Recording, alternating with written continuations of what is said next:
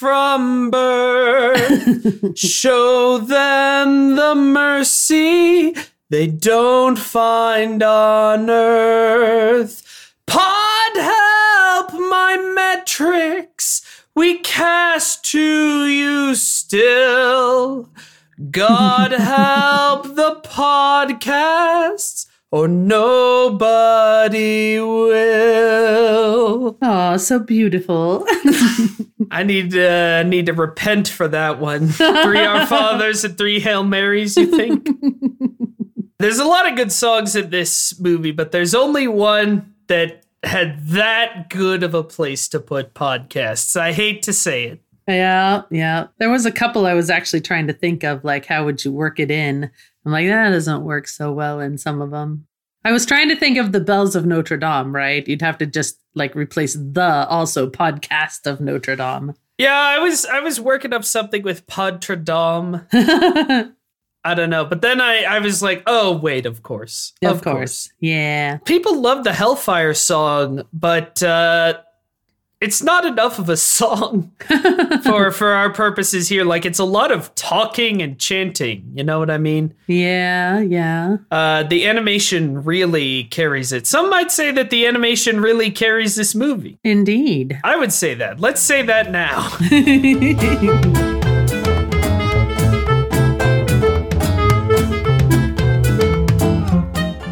Everybody, and welcome to Me, Mom, and the Mouse, a podcast about the joy of watching cartoons with your family. We're watching every film in the Disney animated canon and talking about how it was made, what it means, and why we love it, or don't.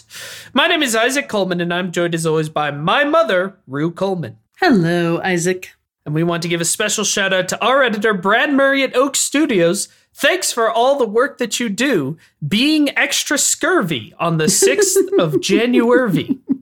This week on the program, we are continuing Disney's Renaissance era with 1996's The Hunchback of Notre Dame, directed by Greg Trousdale and Kirk Wise. Know what else happened in 1996? Me. Yes. Well, you know, we called out the movie that came out the year I was born, so I figured we should call out that this movie came out the year you were born. This is true. And you also thought about drowning me in a well. And not. No. And I was also locked in a tower. You know, there's a lot of cinematic parallel. No, of course not. But yes, it's true. 1996. We mentioned that before when we talked about 101 Dalmatians. When did this here movie came out? June 21st. So there you go. So this was pre-me. Pre your birth. Yes. Well, that's true. I suppose I was a brewing. Mom, what did this movie mean to you? Did you see it in theaters? And did I see it in theaters through your stomach lining? Because that's how that works. That's how it works. That's science. I think we did go see it in theaters, but I don't remember liking it that much when I first saw it. I did not expect it to be as dark as it is. You've seen the trailers for the movie. You know, they really don't emphasize that it's a dark movie. They emphasize the silliness and the upbeat stuff, which is not what this movie is. And so when I first saw it, I was like, I didn't like that at all. And so then I never really watched it again or had the soundtrack or anything. So I'm pretty sure that was the only time I saw it until we watched it this week. This was definitely a certified VHS trailer classic. I don't know what VHSs we had the trailer for this on. Yeah, I don't know. I would guess probably The Lion King. Maybe. I don't know. Maybe not. Maybe some of the ones that came after. Yeah, so that's why I said it was The Hunchback of Notre Dame. Yeah. Because that's how the trailer man said it. And yeah, I watched a few kind of like trailers and advertisements that came out around this movie, trying to find the one I remembered. And yeah, it's like all of them are almost all footage of the Festival of Fools. Like you would think. Right. I'm pretty sure as a kid I did think that was like the whole movie. And you know the gargoyles, the Jason Alexander Gargoyle going wine, women, and song. Right. Several of his lines when they came up in the movie, I was like, oh, those were trailer lines. The only like serious moment that tends to make it into the trailers, at least that I remember, is Esmeralda going, "You're a surprising person, Quasimodo." Which I always thought was because she kind of pronounces the surprising. The sir is a little quiet. I always thought she was saying, "You're a pleasant person, Quasimodo." I don't know why, but when I watched this movie, literally only this week. Yeah. When I watched this movie, when we had the captions on, which, by the way, the Disney Plus captions are broken. Oh, yeah. So bad on this movie. But I did see this. So I never watched this movie growing up. We didn't own it because you didn't like it. I knew you guys didn't like it. Mm-hmm. So I was never, really sought it out. I saw it, I believe, in college. Was the first time I saw it, like freshman year of college, and I think it was just on and somebody was watching it, and I kind of milled in. I don't think I was watching it with like significant intent. Uh-huh. And I was basically like, oh, that was actually quite a bit better than I thought it would be based on its reputation. But man, those gargoyles are annoying. And that's still pretty close to where I land on the movie today. Right. I think it is a good movie, but it's really uneven. Indeed. I do land on it differently now, where I like it pretty well, but I think it's uneven. And as you said, you could pretty much cut all the gargoyle business and it would be a better movie. Right. Well, they're I think that's to some extent intentional, because I think they're playing around with this idea of, maybe he's just imagining the gargoyles and like hauling them around. He's very strong. That's true, actually. He is very strong in this movie. Mm-hmm. Yeah, you totally could cut them and the movie would still work and it would be better. It's not the only problem I have with this movie, but it is the biggest problem. And like everyone talks about it, how the gargoyles are annoying, and they're right. No contrarian opinions here. I will say, though, this movie definitely has a cult following. Mm-hmm. It's a lot of people's favorite of the Renaissance era, and interesting. Even some people will rank it among the best of American animated film, which I will say, at least from an actual like animation visuals perspective, yeah, I think that claim holds up. Yeah, I would not rank it that highly as a story, but I can understand. I mean, listen, look, a lot of people saw this when they were teenagers, which I think is just the right age for it, because you can appreciate the parts for kids and appreciate the parts that are too childish and the parts that are too adult. When you're a teenager, that hits you just right. Yeah. I, too, have a Disney movie I was obsessed with as a teenager that's really uneven and mostly is just carried by good visuals and has some really misjudged moments of fart humor. We'll get to it. So I understand. Yep. But it's not for me as much. If you're one of those people, I'm sorry. We like this movie, but we got some problems with it. Yep. Didn't love it. Did not love it. Shall we talk about how this movie came to be? Sure. It was based on an 1831 novel by Victor Hugo. So, they changed a lot because, as you would expect from a Victor Hugo novel, it's really, really long and everybody dies at the end. Victor Hugo, a guy whose best known work is called The Miserables. Yep. He's a very interesting guy. I've never read this book. Neither have I. Or seen any other version of it. I only know the Disney version. That's on me. But it was interesting reading about him and the book in preparation for this. Victor Hugo, he was a romantic, capital R, right? Yeah. Which was kind of like, basically the idea of that philosophy was the Industrial Revolution has turned our cities into poisoned, polluted, festering hellholes with ludicrous infant mortality rates, and everything sucks. And unchecked free market capitalism is a disaster for the human race. So let's return to the past and to philosophy and to everything that used to be beautiful and to Gothic architecture. But it was a lot less reactionary than that sounds. Obviously, in this book, Victor Hugo, he was for his time, pretty progressive, something of a social justice warrior. You know, Les Mis as well, like the hero of that is a thief. And the bad guy is, you know, an officer of the law who doesn't understand that poor people can change and be people too. And of course, in this, there's the persecution of the Romani people, which let's just go ahead and get that out of the way, shall we? So I do have one article. I don't have the 6-article gauntlet from Pocahontas because this movie is not as problematic as Pocahontas, but I do have an article. Whenever we cover a movie that features a culture that is not our own, we try to include writings from those people. So I have an article from Christiana Grigori. It's called Notre Dame, Let's Tell a New Story About Esmeralda and the Gypsies, written for Newsweek. I'll be linking to that. She's talking about the whole story of Hunchback of Notre Dame, like not just the Disney movie, but some of the other movies, the original novel, the Notre Dame Cathedral itself, in the aftermath of it burning down in 2019. So I do recommend reading that. And also, this movie uses the word gypsy a lot, which is now considered a slur by many Romani people. And I know there is some dispute about to what extent it's a slur, and there's especially some dispute about is it appropriate to use in this movie or not, because, you know, it's set in the 1400s, not exactly the wokest time in history, but for sure. So there's some debate about that within that community. We're just gonna avoid it. We're not gonna say it anymore. We will say Roma or Romani or Romani, and that's that. That's how we're gonna handle that. But we understand that's not what this movie says. That's that out of the way.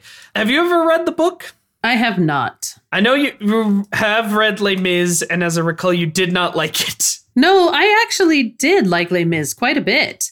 I even liked a lot of his digressions, because that's kind of what he does, right? Is he doesn't just tell a story, you know, here's how we go from point A to point B to point C, whatever, here's the end.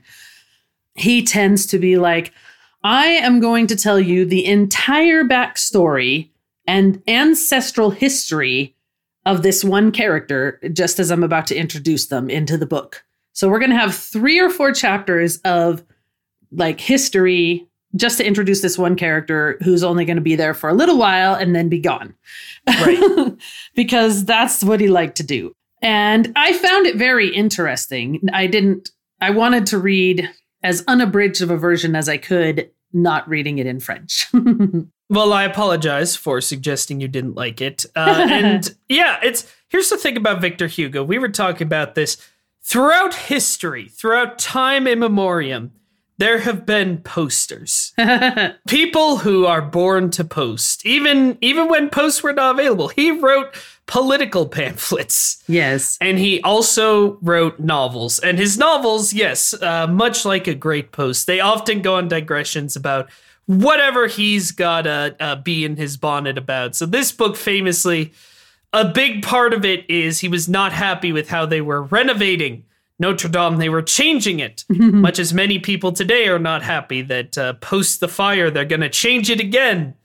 And he was like, no, we have to preserve this beautiful building. So I'm going to write a whole story about how beautiful this building is. And also, I guess I'll throw in, you know, my opinions on the Catholic Church, which are not very positive. And I'll throw in, you know, how I feel about the persecution of the Romani people and the disabled. And I'll throw in some other stuff just for funsies. Why not? Yep. I got 3 volumes and, you know, some 900 pages. So you gotta play a room. He wrote it when he was 28, by the way. Doesn't that make you feel useless? That's the book this was based on. Extremely not a kid's book. But that was not originally going to be the Disney movie that happened after Pocahontas. So, of course, this movie is directed by Gary Trousdale and Kirk Wise. Yes. And real quick, the last episode where we talked about them was, of course, Beauty and the Beast, the first movie they directed together. And after that, I got some people saying it's Truesdale. And I was like, oh no, did I mispronounce it all over the episode? So I looked up an interview. I watched interviews until I found one where he introduces himself and says, "Hello, I'm Gary Trousdale." So even if the name should be pronounced Truesdale or is pronounced Truesdale by some people, he says Trousdale. So I'm not owned. I'm laughing, actually. And we talked about them on that episode, how they had kind of a Musker and Clements arc where, you know, they make a movie that's extremely beloved, and then they get to do things that are a little more experimental. They become like, we love, you know, we want you guys to make all our prestige movies. And then they made their weird sci-fi passion project. But then, unlike Musker and Clements, they were exiled. They had to go work in the DreamWorks mines. I believe Trousdale, like, all his last work is like Shrek the Halls. And, oh, dear. And a Rocky and Bullwinkle, like, DVD extra on the Mr. Peabody and Sherman home release. And the Shrek Halloween special. And it's sad, but... Hopefully he still gets those Beauty and the Beast checks. But so again, Beauty and the Beast has come out. They are big men on campus, and they start working on A Song of the Sea, which has nothing to do with the animated Song of the Sea movie that came out a few years ago from a different studio. This was going to be an adaptation of the Greek myth of Orpheus, featuring humpback whales. I just can't even imagine. I think that this tops Chanticleer for a most bizarre Disney movie that was in pre-production. I don't know. That Orpheus, especially, if you think, wow, it's weird they made Hunchback of Notre Dame into a Disney movie. Imagine what could you keep? Like 2 of the names? And how do you do it with whales? Is there a whale hell? Right? And what is it?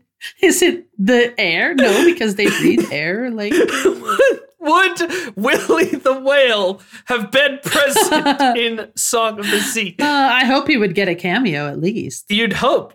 Maybe in hell, you know, because he played Mephisto in that, and it was very hellish. Not because Willie the Whale went to hell when he died. But he did. All whales do. Anyway. So, meanwhile, while they were working on this, and everything was going along, dare I say, swimmingly, and surely there was nothing that could stop them from working on this great project.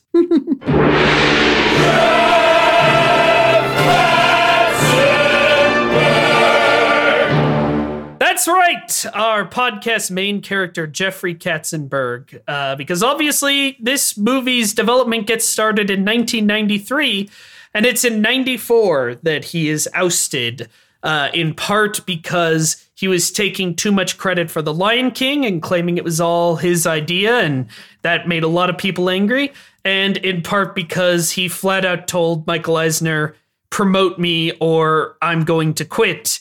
And Michael Eisner wouldn't promote him, and then he quit. There you go. At least he stuck to his principles. And I do feel like in some ways this is not the first post-Katzenberg movie, but he has less control, obviously, because he only was involved in pre-production, and it's interesting the ways in which that shows. But he basically just straight up told Trousdale and Wise, no, you guys are working on the Hunchback of Notre Dame now. And what's funny is that he got Alan Menken and Steven Schwartz, the musician and lyricist, to agree to work on it because he was like, oh, the directors of Beauty and the Beast are doing it. And he got Trousdale and Wise to agree to work on it by telling him, well, this is the one Menken's doing the music for. So that's that rascally Katzenberg. But they really liked it, and they really connected to it. Unlike next week, we'll talk about Hercules, which was basically like Musker and Clements, you have to pull a script out of a bin. And they're like, Hercules, I guess? And they try to make a movie around it and half succeed. With this, they did connect to it, and they really liked it. And it pretty much came together as you would expect for a Renaissance era film. Right. And obviously, the big compromise they have to make is that they wanted to address a lot of the darker elements of the story, but they still wanted to Disneyfy it to some extent, right? And I don't know whether it was a studio executive that was like, you gotta have these gargoyles so we can sell Burger King toys, which they did, or if it was their idea because they were like, oh, we can't make this too serious. Whoever's idea was, though, that there was a lot of that. And in fairness to them, Hugo, in his lifetime, actually wrote an opera version of Hunchback that had a happier ending because he felt like you could get away with a sadder story in a novel than in an opera. Well, that's interesting. It is interesting. So he himself kind of Disneyfied it. And he also, like, the goat sidekick comes from the novel and other versions, as does there's one scene in the novel of the Hunchback talking to gargoyles. Yeah. They're not questionably alive like this, and to my recollection, they don't fart. I'd have to check, but I don't think they rip one. No. And again, talking about like the de-Katzenbergification of Disney, his pitch for the cast, which we'll talk about in a bit, like he wanted Meatloaf to be Quasimodo. He wanted Cher to be Esmeralda. He wanted Anthony Hopkins to be Frollo. Like as usual, he's like, oh, you got to cast all the famous people. And then after he leaves, they're like, what if we cast good voice actors and singers? And obviously there are some big names in this, but even the big names feel like by and large they were cast because they made sense or because they wanted to do it, and not just because like, well, we got to get Meatloaf. Yeah. Imagine that. Imagine if it had been Meatloaf. So weird. But yeah, I mean, I don't have too much more to like. There is a lot to say about the production of this movie because it's been written about a lot, especially because interestingly enough, this is the first Disney movie for which you can find a lot of online sources from the time. There's a lot of archived online articles from 1996, so you can learn a lot about it. But like, I don't know, they obviously the cap system was used extensively. They actually had to create a new studio just to do animation work for The Hunchback of Notre Dame. They opened a new studio in Glendale, California, which they called Sanctuary. Affectionately, that was the nickname. Well, and they did develop the crowd technology, so you could not just have a crowd, but the crowd of people walking and moving, the digital animation of the crowd people moving and interacting and not just being static. Right. And mostly it looks great. The only place where I really noticed that, oh, this is, computer generated, was at the end. They definitely, because, a big part of the point of that system is like the crowd can execute pre-programmed animations, right? Mm-hmm. Yeah. And I noticed that without even like having read that beforehand, I noticed that the crowd at the end, like there's 3 or 4 women doing the exact same movement who they place too close to each other. So you're like, wait a minute, they're clones. But by and large, it looks great. And the cathedral itself, of course, they toured the cathedral, which funnily enough, again, talking about like Victor Hugo wrote this book about the way it was supposed to be in the 1400s. This is, what the cathedral looked like in the 90s, such as, obviously, it has those stained glass windows that Hugo was mad about. That was one of the things specifically he was upset about. And they feature prominently in the movie, which is funny. I don't mean to downplay it. The way they animated that is really impressive. I mean, it's a mixture of 3D objects and 2D objects and backgrounds, and it's so seamless. And they really understood that they had to get that right. And it looks so great in the movie. It does. A lot of the lead animation studio on this was Walt Disney Animation Studios France, appropriately enough. Indeed. By the way, for a Disney movie set in France, we do not have what I want from every Disney Renaissance movie, which is the funny French accent. Right. I can't believe they got away without the funny French accent. You couldn't have had like the guy who keeps stepping into the wreck or falling into the sewer. Like he couldn't give me an on. That would be the old heretic. That's his official name. So Walt Disney Animation France was founded by 2 guys named the Breezy brothers. Okay. That was Paul and Gaetan Breezy. Trousdale and Wise credit them with actually, like, they storyboarded a lot of sequences in this. And they're responsible for a lot of it, including it was apparently their idea to do the opening as one continuous song. And many of the things that happen in that, up to and including, I believe, the threatened drowning in a well was their idea. They also were pretty much single-handedly responsible for the Hellfire scene. So again, a lot of the things people think are the coolest stuff in this movie are actually the Breezy brothers. And it shows, what Walt Disney Animation France, what even these satellite studios could do with a big budget and a lot of trust. Right. Because, this studio also did a lot of work on like a Goofy movie, which looks good, but doesn't look as good as this. And on stuff like, they were founded, I believe, in part to work on the DuckTales movie, which sucks. This, I think, is pretty easy to say. It's probably their best work.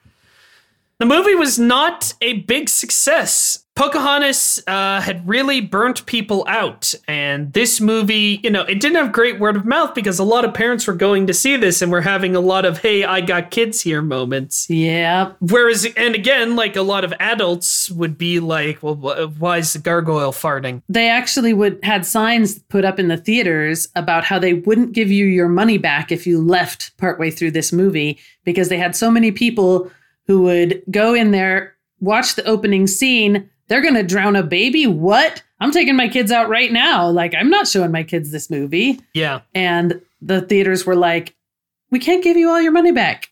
Now, of course, it did pretty well. You can't say it was like a huge financial failure, but it did cost more than Pocahontas and actually made slightly less. And again, like the reported budget is $70 million.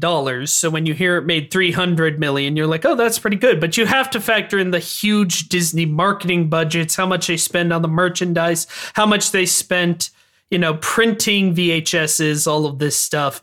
Yes, it made money. Again, Disney's not going to go under because of this, but it did not do very well. A lot of the contemporary reviews were not very positive, and this kind of cemented in a lot of people's minds that, the Renaissance is starting to end. Yeah. Which it was. But there would be Mulan. They didn't know that there would be Mulan, and that would be pretty good. Indeed. I think that if they had advertised this movie better, more accurately, if they had just gone all in on, we're making a serious animated movie, is a movie for grown-ups. It's not necessarily, they wanted it to be kids also because, toys and things, but it needs to be the right tone. Yeah. And the tone, they just didn't get quite right all the time in this movie. Exactly. And I genuinely think they would have gotten their Best Picture nod that they were gunning for if they'd committed to seriousness, because the Oscars don't really give out awards for movies. They give out awards for narratives, around the movies, not the narrative of the movie. And the narrative of like, oh, Disney is doing something serious and different and dark. Right. Plus the added impact of the movie being pretty good. They might have had a shot. But they were so committed to taking your kids. Jason Alexander got in trouble during the press tour because he was talking about it and he was like, I'm very proud of my work in this movie. I love my character, but I would not take my 4-year-old to see this. I'm going to wait till he's a little older to show it to him, which is absolutely right. Correct take. Agree. And Disney like made him issue an apology and like put out a statement that was like, no, it's totally great for kids of all ages. It's fun and uplifting and, so like that. Just lying, like even more than marketing normally is lying, just bald-faced. So yeah, they kind of shot themselves in the foot there. But fortunately, they'd be back soon with Hercules, the greatest movie of all time. But you want to take us through the cast of this here flim? Sure. First, we have Tom Hulce, I think, or maybe Hulse, but yes, probably Hulse, as Quasimodo. Mostly the only thing I've seen him in is he played the title role in Amadeus. Yes, that's true. I did. You're right. That is the title role. I was like, no, he played Wolfgang Mozart. Oh, right. He played Wolfgang Amadeus Mozart. Yes. I think he's great casting for this movie. I think it's a great way to express in an animated medium that, this guy's rough on the outside, but super gentle on the inside by giving him a super gentle, kind voice. It is obviously very different from what everyone was expecting the character of the Hunchback to be. I mean, Charles Laughton had basically, conceived of how everyone thinks the Hunchback sounds with, sanctuary. Well, in the book, I think even he's supposed to be deaf because of the bells. So he can't hear he can't hear hardly. He doesn't speak clearly because he's deaf. Anyway, yeah. So that's why he usually sounds more like that in live action movies. And we should talk about James Baxter, who was the supervising animator for Quasimodo. Mm-hmm. I didn't really realize what a great animator this guy was and has been on several movies we've talked about. He was a character animator on Rescuers Down Under. So, for example, he animated Joanna. All of those hilarious Joanna reactions and moments. That's James Baxter. He was also a supervising animator on Beauty and the Beast. He was the animator for Belle, but he was also the guy who did the ballroom sequence, a little scene you might remember. Yeah. On The Lion King, he did Rafiki. On Little Mermaid, he did Ariel. He was involved in Who Framed Roger Rabbit. He would go on to be even more heavily involved in Prince of Egypt, Road to El Dorado, Spirit Stallion of the Cinnamon. He did several scenes in the Gravity Falls intro and in several episodes. Like he was an animator for the best part, I would say only good part of Mary Poppins Returns. Like he's a truly great animator. And he not only animated the Hunchback, but is credited with coming up with his character design, which I think is brilliant. But do you know who else besides Meatloaf was being considered for, actually auditioned for Quasimodo? I think I saw that Mandy Patinkin did. That's correct, which I like Tom Hulce in this a lot. Yeah. I think Mandy Patinkin would have been even better. Yeah, he's got such a great voice. But he was super difficult in the audition. He brought his own accompanist. He went overtime. He only wanted to sing and refused to read any of the spoken word parts. He's like a perfectionist. Famously, he's, which I think is to his credit, but, maybe you don't have to go quite that hard for a Disney movie. Yeah. Would have been great, though. Honestly, think it would have been better. No offense to Tom Hulce. I do like how they did this nice contrast between Quasimodo's voice being kind of a high tenor voice, and then Frollo, done by Tony Jay, having a very deep baritone voice to contrast these two characters. And Tony Jay was chosen because Trousdale and Wise loved working with him on Beauty and the Beast. Yep, where he was Monsieur d'Arc. And I'm sure, they were like, you get these 2 lines and you're so great. Let's have you back. Right. Genuinely a scene-stealing performance. And the thing about Tony Jay is he's one of those voice actors where he is a good performer and he can do accents and stuff, but he only has the one voice. It's just an incredible voice that he wields with precision. Right. And this is definitely his best role, or his biggest role, his best, but it's his biggest role and he's great in it. And it makes you wish he'd, gotten more roles of this size. They got Demi Moore to do Esmeralda. She was an actress who was especially popular in the 90s, starting with the movie Ghost. I don't know if you've ever seen that one. I'm aware of it. I haven't seen it. I think everyone's aware of the pottery scene. Right. And that's the thing. Demi Moore, kind of a surprising choice. She was definitely known for far more adult movies than this one. I saw they wanted to get someone who had a deeper voice, not a soprano. They wanted somebody with a more husky voice, which she had, although she didn't get to sing her own stuff. No, because she can't sing. Correct.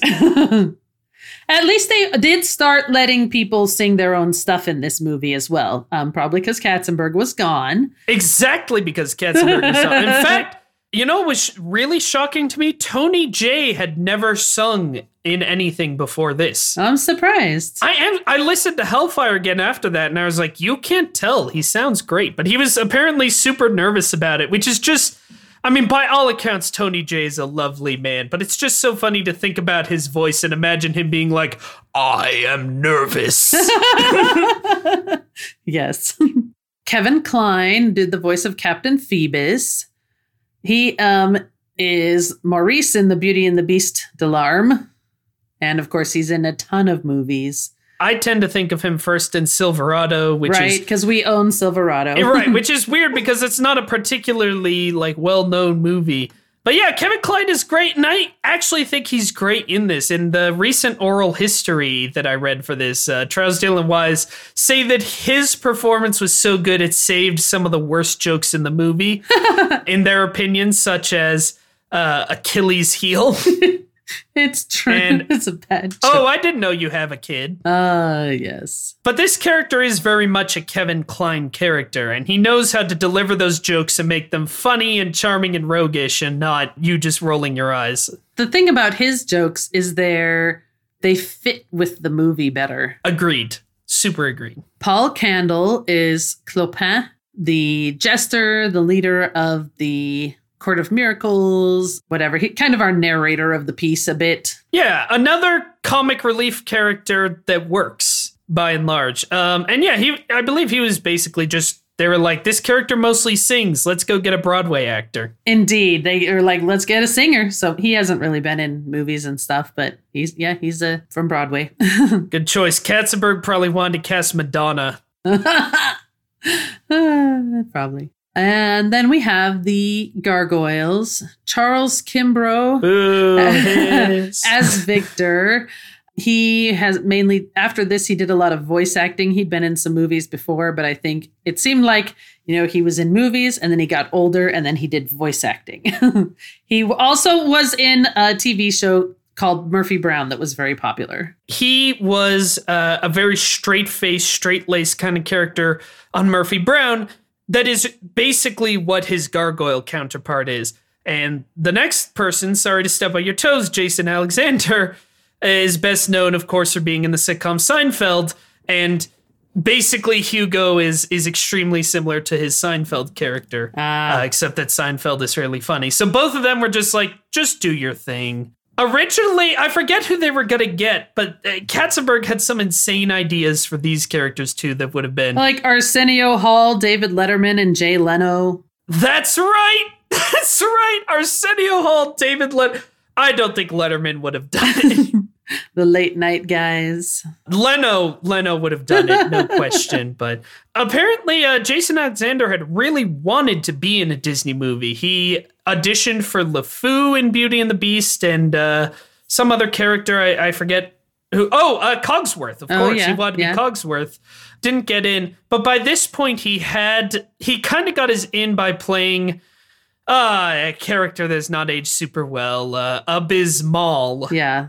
In the Return of Jafar and Aladdin TV show. So he wanted to be in Disney so bad, he was like, I will take a terrible role in one of the TV shows so that I can be in a movie. So, he did care. You got to give him that. I don't like his character, but he did care. I don't love the Gargoyles, but whenever Hugo's talking, it's like, ugh. Yeah. And then Mary Wicks as Laverne and a little bit of Jane Withers because Mary Wicks actually died before they finished making this movie. So it was her last movie, obviously. The thing I've seen her in that she's most recognizable to me is she was Sister Mary Lazarus in the Sister Act movies. Right. Also, Disney classics. Yes. Well, let me also say, Mary Wicks was also the live-action reference for Cruella de Vil. Oh, I didn't remember that. Yeah, so even more interesting. Oh, yeah. So David Ogden Stiers is back as the Archdeacon. We know who he is. Yeah. I think we can cross him off the list. Right. He's there like, I'm in all the Disney movies now. And of course, the old heretic, my fave, is Gary Trousdale, the director. Yes. Shall we get into the film? Let's do it. All right. Death! Death stalks you at every turn! Yes. I was actually listening to the soundtrack again today because I felt like, because I hadn't really listened to the soundtrack much previously, I couldn't really nail down which part of the singing was which song, because so many songs kind of run into each other and are considered one song on the soundtrack, even though I would consider them two songs. This one is extremely musical, if that makes sense. Yes, and I mean, Stephen Schwartz worked on a lot of like sung through musicals, so, you know. And Alan Menken considers this his best score, as does Stephen Schwartz. I have to say they might be right. The score especially, I think the songs are very good, but like, I don't know if you can beat the Ashman Menken songs. But for the score, yeah, just listening to the soundtrack, it's incredible. And they really do, unlike Pocahontas, which is just like, it's just Disney songs in a Disney movie. These songs really put you in the place. And they're very, you know, obviously very gothic, very religious. We're chanting Latin all over the place. And in some of the songs, just the music gives you chills. I was just listening to the soundtrack. Some of the songs that aren't, you know, the Disney song style where they're actually singing lyrics, but, you know, it's got the chanting or whatever. Certain parts, I was getting goosebumps and I'm like, I don't even remember exactly what part this is in the movie. I think I know, but my hair's all standing on end. Right. And the themes and leitmotifs he writes that drift in and out of the score, it's really good work. I wonder, honestly, if he was like, I imagine he would have had to be working on this and Pocahontas at similar times. I think he might have cared about one more. That's all I'm going to say.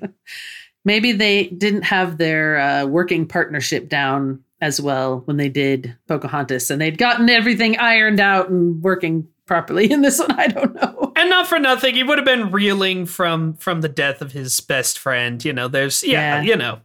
But this opening is incredible. I mean, everything about it, like, it just moves from, we open on clouds and church bells and choir.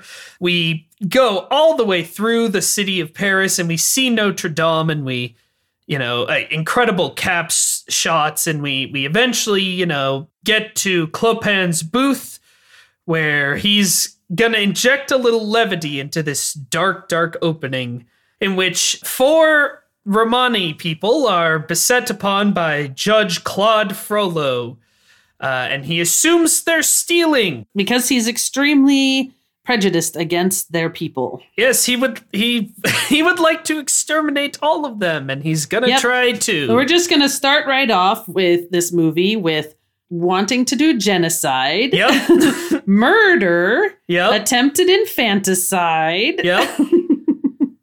All of it. Eternal damnation. Indeed. Yes. So the Dies Irae. Yes. Though what's amusing, they use the words Dies Irae in this, but they don't actually do the Dies Irae music. The Dies Irae. It's actually to a different tune. Right. Which is fine. It's just funny that they use the words without the music that is iconic in so many other movies. Mom status right up front. Murdered by Frollo. It's true. Would you like to explain the Dies Irae to our audience, though? Because I didn't know about this until you told me about it. Dies Irae means Day of Judgment, and it is a medieval Latin poem. It means Day of Wrath, and it is used in the Roman Rite Requiem, Mass for the Dead or funeral mass. Basically, it's a Gregorian chant that was used in churches, and it got picked up and used in movies, soundtracks, and stuff. Basically, this is the musical phrase that means death. Like, it's shorthand for death. If you're using this musical phrase in a movie, it's either meaning somebody's going to die, or it is indicating things are scary, or it is being a joke about things being scary when they're not really. So it's used even in things like Nightmare Before Christmas. Making Christmas. Yes, Dies Irae. This musical phrase, and, you know, music that is either that exact phrase or change it slightly, sometimes with, you know, putting it backwards or changing the intervals just a little bit. It is in so many movie soundtracks. Including Frozen 2. Indeed. Where you will recognize it as, the song that's calling Elsa and that drives her nuts. They changed the rhythm up in it, but it is indeed. But here it's like DSC Ray. So, it's fine. Yeah, I think we've basically covered what happens here. But the Archdeacon won't let Frollo drown a kid, and actually manages to, as we are told by Clopin, he actually feels guilt for the first time in his life. Yes, because I love the line where it says I don't remember exactly how it phrases it, but he sees sin everywhere except in himself. Correct. And in the book, this character is the Archdeacon of Notre Dame. They changed it to a judge because they didn't want to offend the church, which they ended up doing anyway, because it's very hard not to offend the church, unfortunately, in this country at this time and onward. Then we finally get the title card after this whole opening segment. But this is the weirdest moment, though, of him being a judge, is when he's like, all right, I will raise the boy as my own. We'll keep him here, though. And the Archdeacon's like, why? And he's like, because have you seen the title of the movie? Also, he ugly. And he's staying. And the Archdeacon's like, no, I haven't seen the title of the movie. And he's like, well, here it is. As the music swells and we go up through the bell tower, and it's like, the bells of Notre Dame. And I genuinely got chills. Yep. I truly did. I had goosebumps at this moment. This whole opening is pretty impeccable. It's a good opening. And I do like the line, it's talking about, I'm telling you a story of a monster and a man. Who is the monster and who is the man? Right. And of course, they pay that off at the end. Yes, it turns out that, it's Frollo. Frollo's the monster, as it turns out. So when that quiz comes up later, make sure to circle the right box. Indeed. You know who it is. Yes. And Quasimodo, being a Disney princess, talks to a bird. He has a bird friend. Yes. Don't worry, is voiced by Welker. Welker got his paycheck. Yep. He made bird noises. He was like, tweet, $4 million. Anyway, so today is the day of the Festival of Fools. Everybody's kind of preparing for that. And you're like, wow, that opening is so evocative. It's so powerful. It honestly deserves to be in the same conversation as Circle of Life. And then the Jason Alexander Gargoyle starts talking about cutting the cheese and does armpit farts with his stone hand in his stone arm. Yep. They were introduced to the gargoyles, Laverne, Victor, and Hugo. Ha ha ha. Victor, Hugo. Do you know why it's Laverne? I saw it was because of Laverne Andrews of the Andrews Sisters. Yes. But I was like, I need some more explanation of why you picked. The full explanation they've given is she's named after the Andrews sister with the funniest name. Okay. But why the Andrews Sisters? Because they needed a girl name. All right. But yeah, they're so gross. It's not just the fart joke, but like, especially again, the Hugo, like he swallows a loogie and it's gross. And it's like, what is this gross out lowest common denominator DreamWorks, pre-DreamWorks humor doing in the drowning a baby in a well movie? And it really does, like, it takes you so out of it. And it's not funny. It's annoying. It's not. It is. I was writing down, like, are they his imaginary friends? Because they do, like, they're stone and then they're alive. And then nobody else ever sees them move. Except at the end, they actually help with the attack later. Right.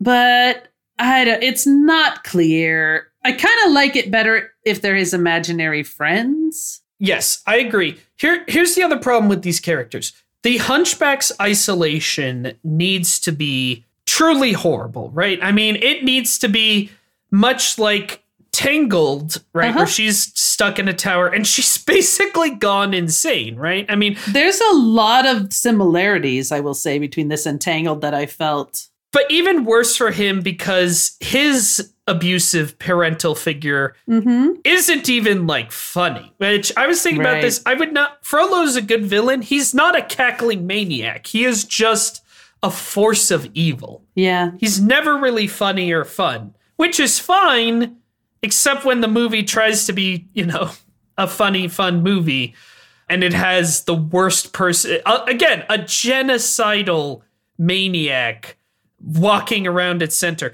But he needs to be truly isolated. Even Cinderella did this better, I think, or Sleeping Beauty also, she's kind of isolated where, they're talking to animals and nobody talks back to them and they have no real friends. Like, he should just be talking to the stone gargoyles. Well, and he could do like almost even like Kristoff does with Sven, right? Where he talks for Sven. So he could be talking to the gargoyles and be like, what, you think I should go to the festival? I couldn't possibly go to the festival. Yes. My master Frollo would never let me go, but I really want to. You all know, and pretend like whether he talks for them or not, he could sort of interact with them so that it's not like he's just talking into a void. Right. He could do exactly what Clopin does with his little puppet, which again is exactly. That's because he needs to be isolated, and he is, but it muddies the waters if he also has 3 good friends, like full of. And let me tell you, so again, this movie I think is trying to be like, are they real or are they not? Even in the final fight, which again muddies the waters, dare I say, you could be like, oh, well, maybe he's pushing the gargoyles and imagining this and whatever. Let me tell you what they do in the sequel. Okay, I'll save it for sequel, spin-offs, remakes, rise and reboot. They give a definitive answer, and it's the craziest possible answer they could give. Alrighty then. So let me tee that up for later. But yes. They do encourage him to go to the festival, but then, Master Frollo arrives to have a meal together with Quasimodo. And again, you're like, oh, I guess we're back in this movie. Mm-hmm. Yeah, there's, little touches like when he gets the dishes for serving, the Frollo gets a nice dish and Quasimodo just has a, poorly carved piece of wood for a plate. Which is really clever and subtle and visual.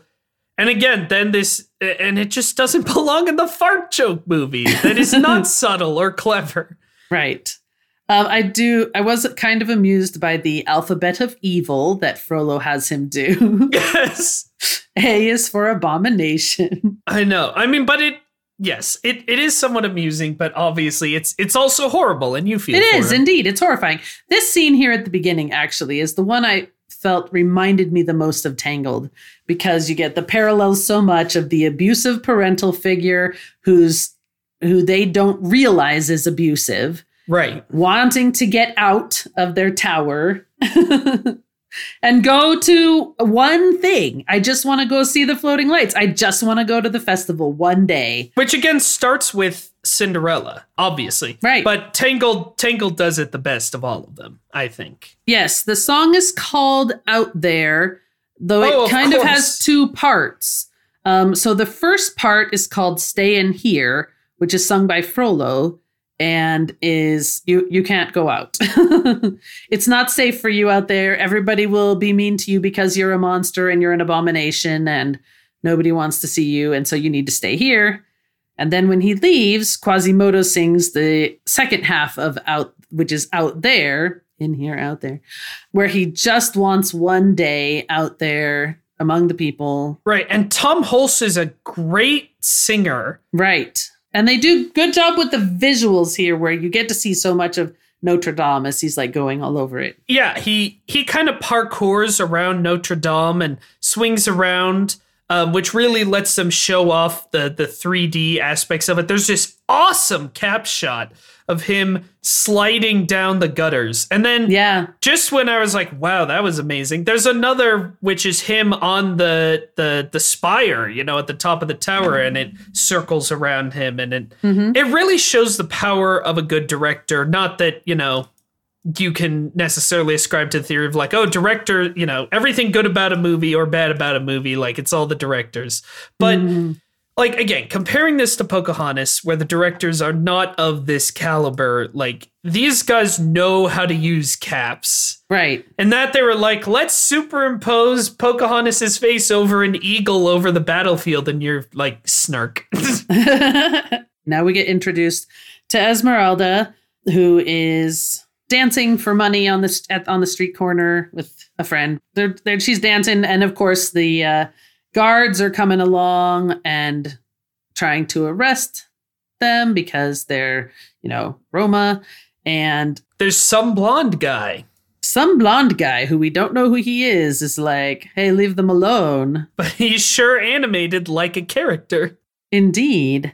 It takes a long time before they actually finally tell us this is Captain Phoebus. Yes. He was apparently fighting in the war, some war, and has been called back by Frollo to be his new captain of the guard. Frollo is the Minister of Justice. I don't think we specifically said he's not the Archdeacon, but we don't think we said he's the Minister of Justice. He's the authority in the town, yeah. And yes, this is where he has the greatest joke of all time, which I got a genuine laugh at, and the rest of the group groaned and sighed, and there was much wailing and gnashing of teeth, which is when he says Achilles heel. To his horse. Yes, Achilles. His horse is named Achilles. Purely for that joke. His horse is not named Achilles in the book. Oh, I'm sure it's just for that joke. But yeah, and the guards are like this shows how, the police essentially like can be a tool that is used badly, right? Because the police in this, their job explicitly, as Frollo explains in I believe the next scene. Yes. He explains like, listen, the job of the police in this town is not to like stop crime or keep order. It is to persecute the people who are different. Yes, and exterminate. And exterminate, yes. And you see that in this scene even before Frollo lays it all out. Right. And Phoebus, he's not yet totally separate from that. He will be. He's like, at this point, he's still complicit in it. He's still like in the system, but he has lines. He has moral lines. Yep.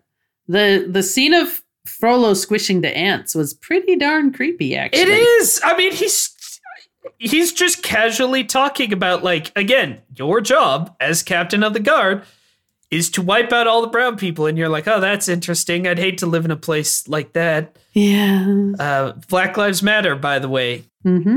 But now it's time for the festival and what you see in every trailer and topsy-turvy. And holy crap, look at all the confetti and look at Clopin having fun and look at the party. And there's a lot of good, again, jokes that work in the. I'm not saying this movie must be completely jokeless, Yeah. Even Brave Little Toaster, which is a movie that I think, that we talked about, like, goes for deliberately unpleasant feeling, still has jokes that work. Yeah. But I really enjoyed the jokes here of, like, because everything's topsy-turvy, like, the dogs walking the men especially was a very odd visual, but like, and the movie literally lights up here. Like as soon as the festival starts, like the sky gets brighter and all the colors are more saturated and it's good stuff. Quasimodo, of course, sneaks out because otherwise we wouldn't have a movie. He bumps into Esmeralda, who compliments him on his mask because, of course, she thinks he's wearing an ugly mask for the day. And she's obviously the first person who's ever been nice to him, except for the gargoyles, which is why they're not real. Yes. Yeah. She's the first real person. Yeah. And he's like, wow, she's not even doing armpit farts. I can't believe you keep going on about that.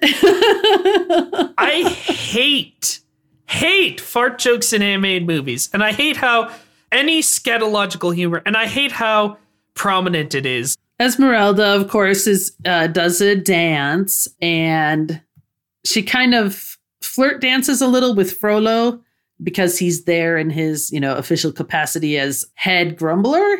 I think this day is the worst, but I have to be here anyway. I kind of read that as he it could be that he hates the peasants and he hates the peasant festivals and he hates fun.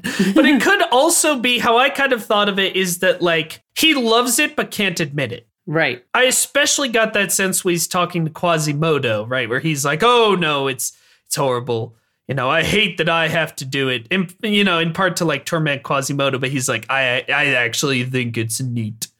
I love confetti. But yeah, and we got to crown the King of Fools. It's whoever the ugliest person is. And so, of course, it's the Hunchback. And it's Quasimodo. By the way, another thing that annoys me to no end in this movie that starts with the gargoyles, people calling him Quasi. Yeah, you know what? I've never been a fan of that sort of nicknaming in these movies where you take somebody who's got an iconic name and you shorten it. Yeah. Like imagine if they'd called Pocahontas Polka or something. Pokey. Yeah, they would have done it. Even more of a nightmare than that movie already is. But yeah, and he actually cries with joy. But then the guards, again, the cops, they start throwing fruit. And everyone is mean to him. And this is another scene that's like, geez, this is kind of hard to watch. Gets real dark again where they start abusing him. He gets tied to a wheel and pelted with fruit. And I mean, this is torture. Like, this is physical assault. This is painful. And the worst is that, he just had his highest, happiest moment where he thought everybody was accepting of him, even though he's hideously ugly. And now they're beating and mocking him. It was just a joke. Yeah. And he begs Frollo to help him and he won't. He turns away. Yep. Again, it's like, it's a problem with a lot of Disney movies, especially those that try to go dark. And Lion King proved you can do it. You can be super dark and have super adult themes and still be funny and fun. But this one, it's a little too dark and a little too fun. It's a little too much in both directions. Like, having this right after Topsy Turvy gives you whiplash. Yeah. And then after it, we have Esmeralda's fun dance and her silly chase scene. And yeah, this is where we have. That's right. This is the big action scene. It's that. So she rescues Quasimodo, calls for justice, which of course. Again, very serious. Yeah. Calls out Frollo for being not with justice.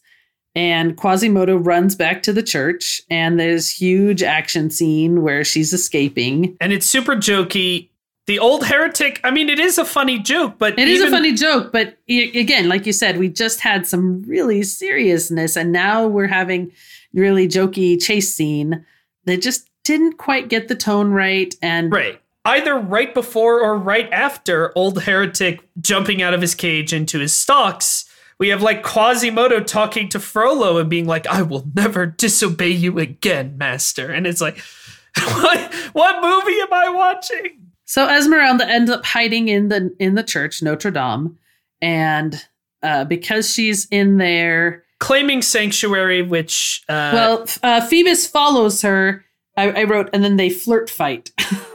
I think this banter is actually funny, and like the good kind of funny, and it's charming, and this totally works as a meet cute. I do want to know, what do you think of the character of Esmeralda? I think she's a good character. I kept expecting things to be a little different with her because I have seen a different live action Hunchback, the old black and white one. Like I said, I haven't read the book, but it's been so long since I had seen this movie. I kept expecting things to go a little differently with her than they do. But I think she's a pretty good character. I mean, she's the one who's calling for justice and asking for change. Yeah, I think she's one of the better female characters in a Disney movie, maybe the best up to this point. It feels like a lot of what they at least said they were trying to do with Pocahontas works better with her. She's better as because she is a woman of color, but she is a genuinely strong character and she's more believable as a romantic lead. So's Kevin Kline, not for nothing. That's what you get when you cast an actor who doesn't hate women with all of his heart. I really like her character. I think she really works. Again, sometimes the writing doesn't always support her. And of course, in a modern context, she would not be played by Demi Moore. But, I think she's really good. I really like her. So Phoebus tells her to claim sanctuary so she can stay in the church and not get arrested. And there's, of course, then a whole confrontation with Frollo where he's like, if you step foot outside, you're mine, kind of thing. Right, and the concept of sanctuary is actually brought up earlier where Quasimodo's mother is trying to run to the church before she's killed. Ask for sanctuary, yes, but she is unable to get inside and is, in fact, kicked in the head and killed. It's invoked 3 times in the movie. That's good writing. And then there's God Help the Outcasts, which I think is an extremely powerful and important scene. This was the scene that I was a little surprised by because I'd forgotten about it completely. And in the other movie, I saw Esmeralda's like, what is this whole church thing? Like, what is this God? Like, I don't get anything with this. Right. And so then the fact that she's basically like praying and, knows what God's deal is kind of surprised me. And so listening to the song again today, I was appreciating it more, is all I'm trying to say. I agree. As, obviously we're both religious people, although not Catholic. I find this very powerful for that because it's like Frollo represents everything that's wrong with religion. And indeed, I've known plenty of wonderful people who believe in the Catholic faith, but like the Catholic Church as an institution has done many bad things throughout history. And that's the simple truth of it. And so he represents, the bad side of it where evil men, especially, though not exclusively, can pervert this, and pervert people's faith to their evil ends and use it as a tool. But she shows the good of it, which is that, yes, God protects the outcasts when God help the outcasts or nobody will. Like, yes, that's what it's all about. And the visuals here of all the people at the church who are asking for wealth and glory and possessions, walking in one direction and she's walking in the other. Like, and saying, I ask for nothing. I can take care of myself, but I ask that you help my people. Help the people who have nothing. That's who you should be helping. Right. That's what it's about, right? Like and this is where you see the beautiful stained glass windows in the church. It's this powerful rejection of like prosperity gospel and all the related ideas. And again, as a person of faith, like I find it very powerful, and it's what, you talked about. I hope it's okay to share this. You said to me when we were recording that the first time you watched this movie, you were a little uncomfortable with its very dark view of the church, which is understandable. It is a very dark view. But this is the scene for me that keeps it from just having, a super bleak view of faith and God. And yeah, I think, again, the first time I saw it, I did not expect where it was going at all. And so I kind of got overwhelmed by the darkness of it. But knowing what I was getting into this time, I was able to appreciate things like this song more. Also, it is surprising to see a depiction of Jesus in a Disney movie. And apparently that was a source of much discussion. But ultimately, that was the real window at the time this movie was made. So there you go. Yep. And Esmeralda does want to talk to Quasimodo, and we're interrupted by awful gargoyle business. I stopped writing about them because I didn't want to know. You put your glasses back on and face the facts. She apologizes to Quasimodo for having suggested he go up for the King of Fools contest because she didn't know that was his real face. And so she's like, I'm really sorry. I didn't mean for you to get hurt like that. And of course, he's touched.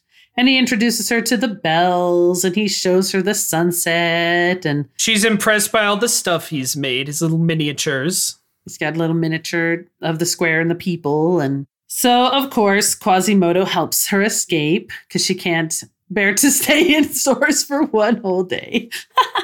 There's some really good moments. He thinks that all Romani people are evil. Yeah. And she gives a very good explanation, as you would to a child, of why you must not think that way, why it's wrong to think that way. Yeah, because, of course, he's been raised by Frollo to believe this. Right, but she realizes that, he also hates himself and thinks he's evil, so she reads his palm.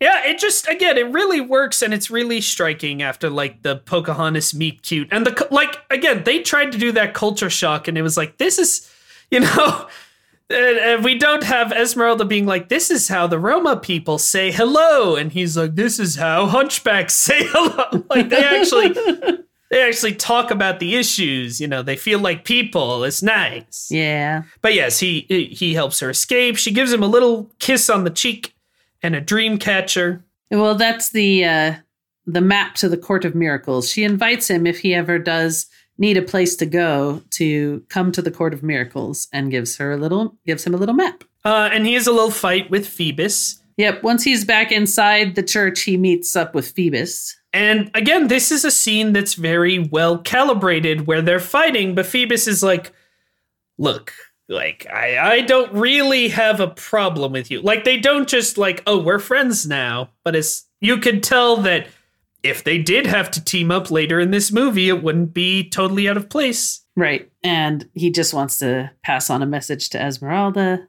Then we have the song pairing. First, it's Heaven's Light, which is Quasimodo's section, and then Hellfire, which is Frollo's section. Because again, we're having that's clever contrast. Yes.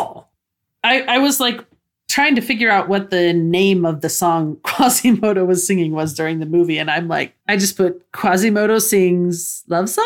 For all these movies I don't know, I always just write down a song and then I have to go back and look it up later. Yeah, right. So anyway, the part he sings is Heaven's Light, where he's basically singing about, I never believed I could ever feel love for anyone like I've seen in people's faces.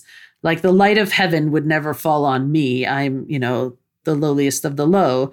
And so basically that's what he's singing about. And then we get Frollo singing the song Hellfire, which is about desire, not love. And moving on. And it's his villain song. And it establishes he's being obsessed with Esmeralda, and basically he's going to force her to either choose to be with him or she's going to burn. And if he can't find her, he's going to burn Paris until he does. And he does find out that she's escaped the church somehow. And he enacts, after this song, a complete no tolerance policy on all Romani people and anyone else who doesn't fit in, and beggars, and like basically it's all bad. It always spills over. It's always just ends up being everybody the guy doesn't like. The visuals in the Hellfire sequence are very cool. I don't know we need to talk about all of them, but like the fire lady, the people in red robes chanting, like again, there's a reason I think it's the most famous sequence in this movie. It's the one that I feel I hear talked about the most. So, there you go. We've talked about it. But yes, and now Frollo orders Phoebus to burn a family. And this is finally Phoebus's line. Yep. And this isn't even a family that is Romani or anything. They are suspected of harboring them. Not even any proof. Yes. And Phoebus is like, no, I am not going to burn the house of this innocent family. And Frollo's like, fine, I will. I feel like the complicity here, maybe I'm giving this movie too much credit, but I felt like, he's like, I won't do it. I won't burn this down. But he doesn't stop Frollo from lighting the house on fire. But then he's like, no, I cannot accept this. He runs in, he saves the family. Yeah. Frollo's going to kill him, and I forget what exactly he says, but basically it's like, fine, I am willing to not only clearly lose my position, but die and lose everything to oppose you. And this is where he stops being captain of the guard. He stops trying to, change the system from the system, and is now going to truly fight for the side of right. It worked for me. Yep. But of course he doesn't die, shockingly. Esmeralda saves his life. Everything's bad. Paris is burning. It looks very cool, but also scary. Yeah. There's some AGB. Unfortunately, we have to stop and talk about this one. It's called A Guy Like You. And it is such a weird tonal shift because everything is dark and burning and horrible. And then all of a sudden we have a very lighthearted musical number by the Gargoyles singing about how, of course, Esmeralda would love a guy like you kind of thing. And I think the line from the beginning of the song that just really got me is something about Paris is all aglow. Well, it is on fire, but it's also with love. I know. It's like, what are you? And I'm like, no,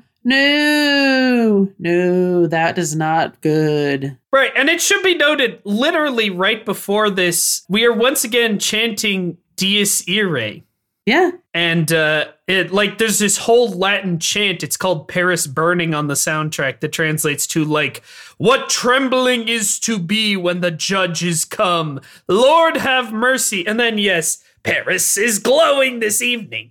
True, that's because it's on fire, but still, there's l'amour. And the jokes are kind of mean-spirited, because the whole point of the song is like, you've got a look that's all your own. There's no other guy like you. And it's like, yeah, I get it. He's ugly. Like, this is not... You see that face? You don't forget it. He's shaped like a croissant. Great. Yeah. At one point in this song, Quasimodo is wearing a big Mozart wig. That was an intentional reference to Amadeus.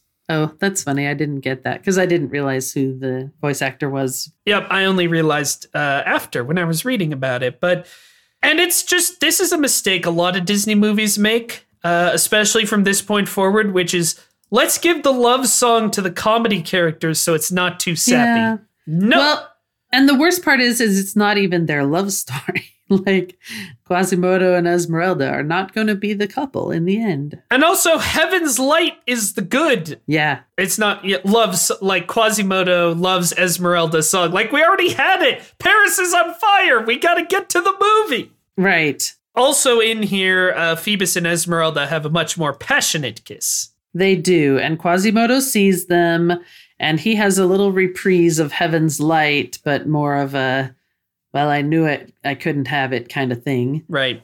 And even though he's kind of heartbroken, again, he still agrees to go with Phoebus to the Court of Miracles to try to warn Esmeralda. Frollo is very intelligent here. He comes to the tower, talks to Quasimodo, and threatens Esmeralda, says he knows where the Court of Miracles is and that he's going to attack tomorrow. And of course, uses this as a ploy to get Quasimodo to go there and warn so he can follow and figure out where it is, because he's unfortunately a smart evil villain. Yep. And the important thing is we get to a sewer full of skeletons. It's a crypt. We also do establish that Quasimodo is ridiculously strong, which will be important. But yes, it's a crypt full of skeletons. He's also smart because he figures out the map. Yes. Yeah. So then we get the Court of Miracles song when they arrive. I really like this song. I really just like everything with Clopin. I think he's probably my favorite character. Yeah, he is a good one. And admittedly, this is probably another moment of the tone being out of whack. Like, it's really dark because he's doing this silly song with the puppet, but he's also playing judge, jury, and executioner to our two heroes and is going to hang them from the neck until death. But I think it works. It works here because it's much darker humor. It's not like the Gargoyles, which are just lighthearted, silly times. Right. This is a lighthearted sounding song, but it's a very dark humor, making fun of the fact that, well, you're here now, we gotta kill you because you know where we are. And, in fairness, Clopin, does have good reasoning where he's like, well, it's the captain of the guard and the guy Frollo raised. Yeah. Yeah, I agree. I think this scene totally works. I could see people having a problem with it. I don't. And the song is fun and all the puppet stuff and the complete show trial. Like, I don't know, man, I'm laughing. We find you totally innocent, which is the worst crime of all. So you're going to hang. Yeah, it's pretty funny. And of course, they Esmeralda shows up in time to rescue them. They warn everybody, but Frollo was following. What a surprise. Everybody gets captured. So it's time to burn us in Esmeralda. This is where it starts departing from the book the most, which is fine. It's Disney. They always do it. Yes, because we're not going to have everybody die at the end. And Frollo does have his creepy whispering like, I can save you from the flames of this world and the next. And she's like, nah, not into any of this. Yeah. And he's like, all right, Bernie time. That's what he says. Exactly. Crispy critters, he says. Quasimodo's all chained up. This does have the one line from the gargoyles that I don't hate. It doesn't make up for their presence, but we're only made of stone. We just thought you were made of something stronger. It almost felt to me like they wrote that line and then were like, we have to have the gargoyles in the movie to get to that. But even still, they undercut it by having 400 we're not made of stone jokes earlier in the movie. But sure, it's a moment. And that is a good line. It's a good moment. And so then Quasimodo uses his great strength and manages to break the chains so that he can go rescue Esmeralda. It's a very cool sequence with the rope. And this is my favorite scene of this movie. This is my vote, is everything from him breaking the chains to, him swooping down, rescuing Esmeralda. We have maybe the all-time great Caps shot as he swings over the crowd and picks her up. And he gets to the top. And again, we have the proprietary crowd technology that lets us render this giant crowd. And he holds her up and he yells, "Sanctuary!" And that is just goosebumps. Exactly. That is the goosebumps machine. Like, it's so incredible. And the animation is incredible. And until he says sanctuary, there isn't any dialogue. Like, it is such a wonderful, triumphant moment. It is. It's a great moment. That's my favorite scene. And then it gets undercut by stupid garbage. Yeah. The Hunchback of Notre Dame giveth and taketh away every time. Every time. That is the only constant, is that the tone is inconsistent. For every high there is a low. For every two there is a fro. Phoebus rouses the people, frees all the Romani, gives a cool speech, and now it is full-on revolution time. Love to see it. Yep, Frollo is laying siege to the cathedral, trying to get in. Don't worry, the gargoyle... Like, this whole battle is a silly battle, much like Beauty and the Beast. The gargoyles are doing stuff. One guard gets thrown to his death and does the goofy holler on the way down. Yeah. We once again have the old heretic. He escapes from the rack, but he falls into the sewer, which is labeled Monsewer. Again, it's a great joke, but it's like, I was genuinely feeling for these characters and, again, had goosebumps and cared about their emotions. And now it's like silly. Another of my absolute least favorite moments in the whole movie is, once again, we have Achilles sit, and he sits down on a guy's head, and some Foley artist decided we needed a big, wet fart sound effect as he sits on the guy's head. And they just can't leave it alone. They just can't let you feel an emotion. And then as all this crazy fight stuff is going on, I'm pretty sure then we also have Quasimodo, dumping I think it's boiling lead, because presumably he has lead to be able to do repairs on the bells or whatever. I don't know. But we have the cool, albeit ridiculous, exterior shot where it's pouring out of every window like there's an active volcano. Like on every downspout, every gutter. Yeah. And you're like, how much lead did he have? He's got a lot of lead. He actually looked completely normal when he was a baby, but that's a lot of lead. Yeah. But and again, so we've had this silly scene. We have Achilles sit. We have Monsewer.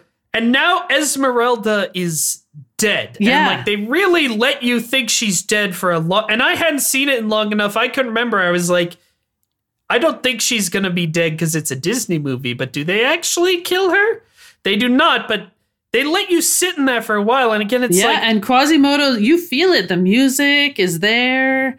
And while he's mourning her, Frollo comes to kill him. Yeah, and the room turns red. But again, unfortunately, you said you really felt this moment with the music and everything.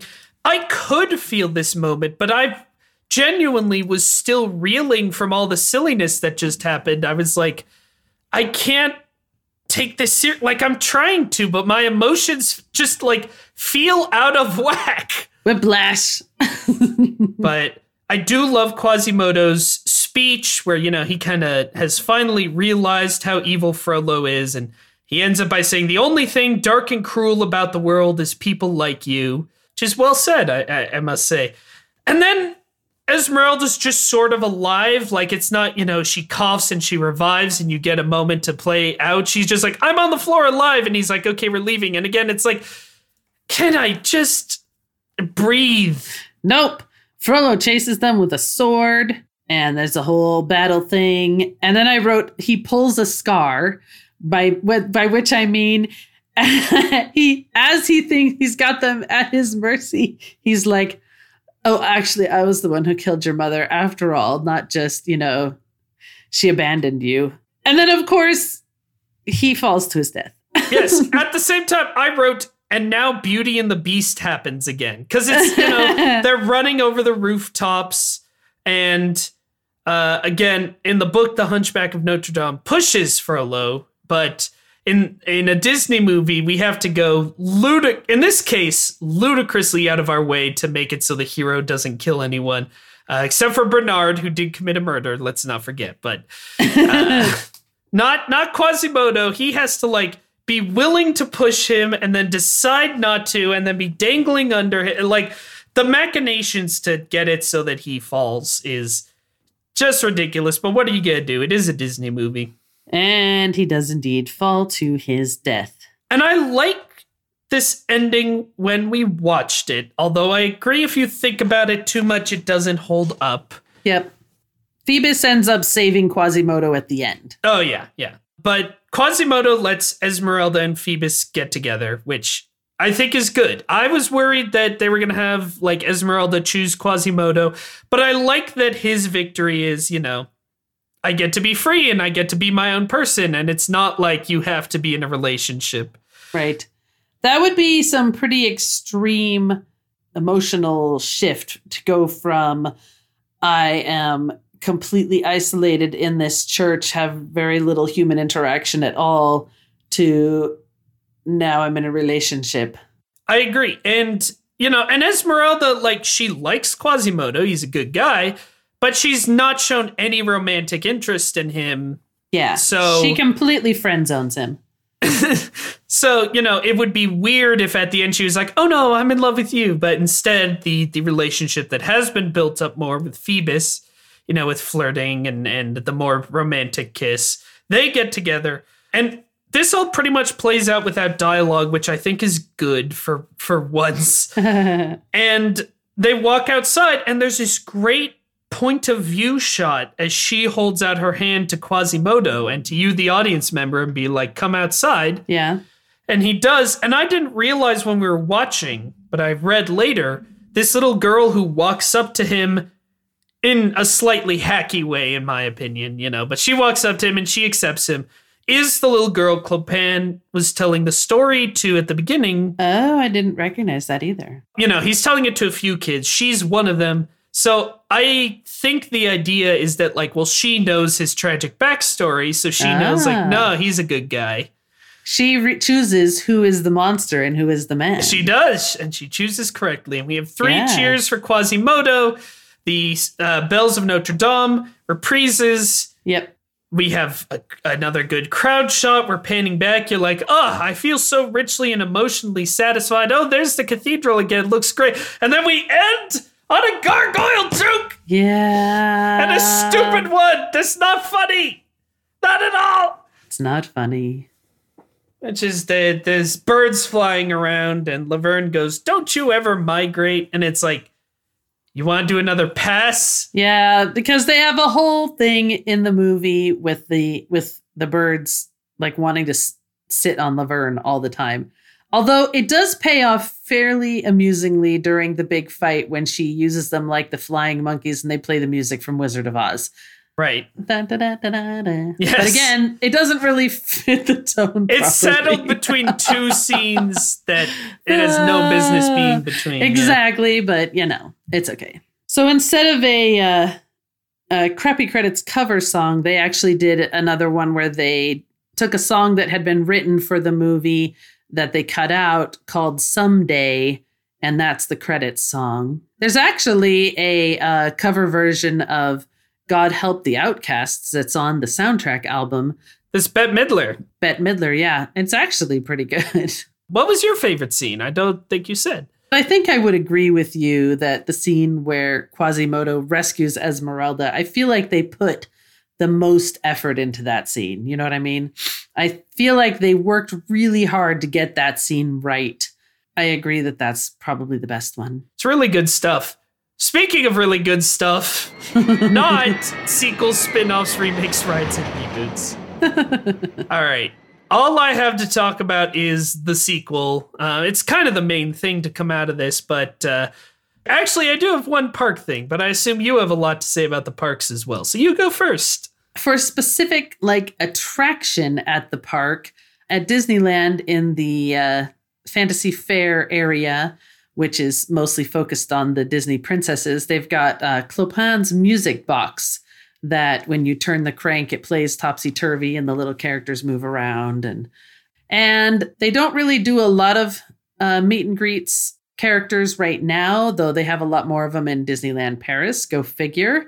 But apparently Quasimodo, Esmeralda, Clopin, Frollo, and Phoebus have all been meet and greet characters. There's all those funny TikToks or whatever, or even just videos of people walking up to the guy at the park who plays Gaston. Guys who play Gaston at the parks. They're supposed to have funny lines, right? Like if you walk up to them, they'll be like, oh yes, of course I did all these amazing things. Frollo, you walk up to him at the meet and greet and he's like, here is my ranking of the races from best to worst. And you're like, oh no! There is supposedly a Delarmin coming. It has been announced. We'll see how that goes. Yeah. I mean, probably bad, but... and I saw they're thinking of having Josh Gad play Quasimodo, which would just be so annoying. I don't know if he was necessarily going to play it, but he's definitely involved in the project. He's really wanting to help push it forward. I don't know if he's helping produce it or... I think there's a lot of rumors swirling around. I mean... It's still very rumory. In fairness, this one could be a good Delarm. This is a movie that you could improve in a new version, and it's really all people. I mean, whatever. Quasimodo's going to be hopefully made up and not CGI. And then obviously you're just not going to have the gargoyles. Yep. You could definitely improve on this, but I don't trust Delarms because why would you? For the same reason that after I touched the hot stove once and learned it was hot, I didn't keep touching the hot stove. Yes. I mean, they did do a stage musical of this. It was never on Broadway. It actually started as a stage musical in Germany in 1999. Which I've heard is very good. Yeah, and then it's basically, though, instead of being a musical based on this movie, what it is a musical based a little bit maybe more on the book, but using the music from this movie. There is an English version that came to the States in 2014.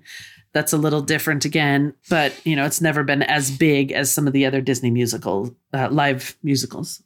So in 2002, we got The Hunchback of Notre Dame 2, occasionally but not very often referred to as The Hunchback of Notre Dame 2, The Secret of the Bell. It is a direct Your Toilet sequel. Yep. That I had time to watch in full, so I did. I did not. Although, funnily enough, all the animation was done in Walt Disney Animation Japan, so it is technically anime, I think. I think that's how that works. Everything about it is bad. It first of all, it doesn't look worse than any other direct-to-video movie. In fact, it looks better, I would say, than like either of the Aladdin sequels for sure. But compared to, again, this is one of the best looking, for all its fault, best looking Disney movies ever, like Disney animated movies. And then when you go from that to watching the direct-to-video sequel, it's really jarring. I sent you a picture of the first shot of the cathedral in it, where it's just like, it looks like clip art. Yeah. And they didn't put quite as much effort into it. And they tried to do some cap stuff, and every time they do, I'm like, don't know your limitations. Stop this. Please don't. It's 6 years after the events of the original film. Phoebus and Esmeralda are married and they have a child. Quasimodo is just hanging around Paris, and everybody likes and accepts him, although he still lives in the bell tower because he still likes ringing the bells, which doesn't ring true, haha. But it doesn't ring true to me because, like, I just spent a year stuck in my house not being abused, and the second I could move, I did, as did most of my friends and coworkers and you. Like, I feel like if you've been trapped in the same place for that long, but I don't know, maybe if you're trapped long enough, then it becomes all you, whatever. The movie doesn't get into his psychological reasoning behind this decision. They just want to do more gargoyle stuff.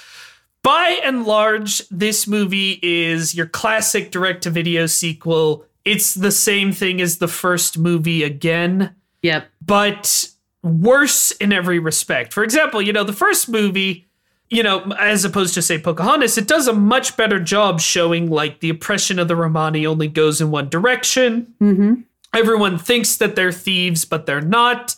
And so, of course, the villain of the sequel is a thieving Romani person. So that's great. You love that that's what it is. All the religious stuff is gone. Obviously, Frollo doesn't come back, nor is there, like, I was kind of hoping for, like, come on, give me the, like, Frollo kid, like so many of these direct-to-video sequels. Oh, so bad. But the main thing is that, again, because we're doing the first movie again, Quasimodo is once again super depressed and miserable all the time. And this time he's miserable and he wants to go to a festival but can't. In this case, the festival is the completely fictitious and ill-defined Day of Love. A day dedicated to celebrating love. And basically, Quasimodo's motivation in this movie is that feeling when no GF. Which, like, listen, I know it can be very hard to be single when you don't want to be. And, especially on, like, Valentine's Day, like, I don't want to downplay those emotions. It's not the same as I'm traumatized because I've been locked in a bell tower for, like, 20 years. And abused. Yes, but they wanted to make this sequel so much more lighthearted, so they had to give it even lighter stakes. But that's the thing, though. They don't play it like lighter stakes. They play it at the same level. That's what feels so wrong about it, is because they make him seem equally sad and traumatized and, I'll never be accepted by society until I have GF. By the way, pretty much the entire cast came back, including Tom Hulce, who had retired at this point. I don't know what dump truck full of money they backed up to his house. But Jennifer Love Hewitt as Madeline is the girl he falls for. She has no character. She's very boring.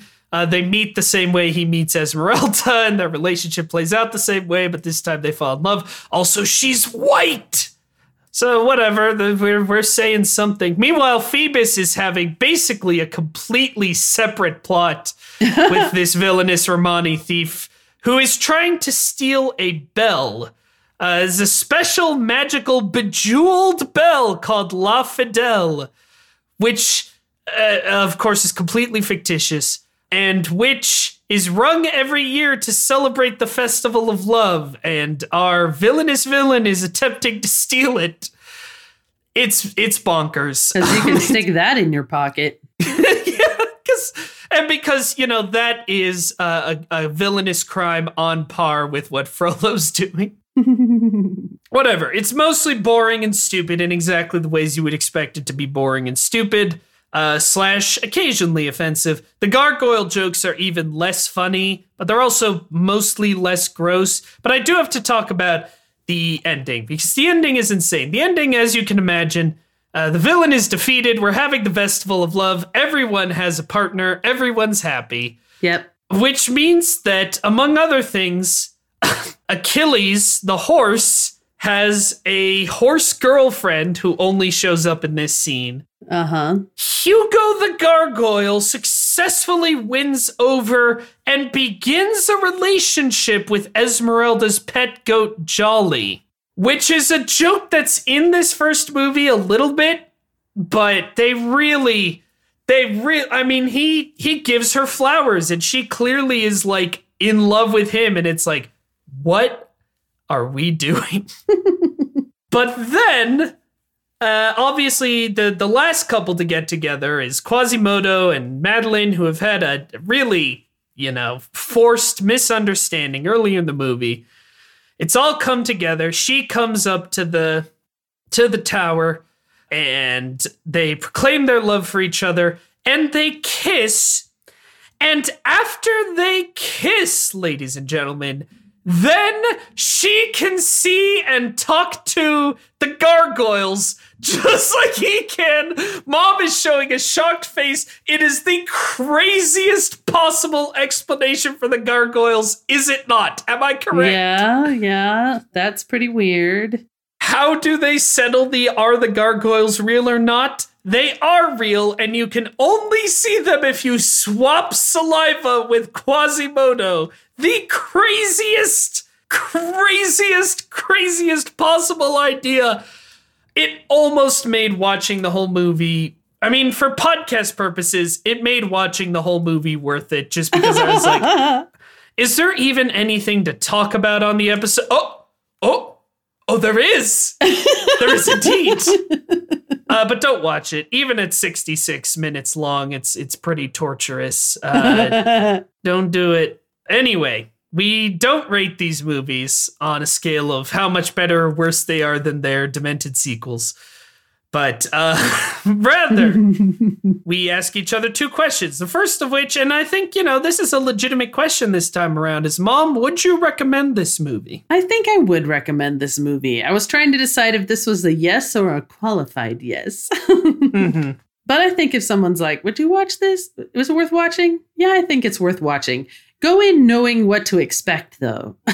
Yeah. It's not a perfect movie. It's not a great movie, but I think it's a good movie overall. I agree. It's a qualified recommend for me, and the qualification is this movie I find more interesting for what it could have been than what it is. Yeah. But I still had a good time watching it. It's especially worth it if you are an animation nerd. It's fun. I definitely could see myself watching it again and not, I wouldn't hate myself. Right. It wouldn't be punishment or torture. It is not my favorite Disney movie or my favorite Renaissance movie like it is for so many people. I think The Lion King manages to be maybe not quite as dark, but still very dark while being a more cohesive movie. Yep. The Gargoyles are the beginning of the end for civilization. But overall, yeah, it's a recommend. This is a good movie, I think. Yep. And I'm glad it is now largely recognized as such. Would you show it to a child?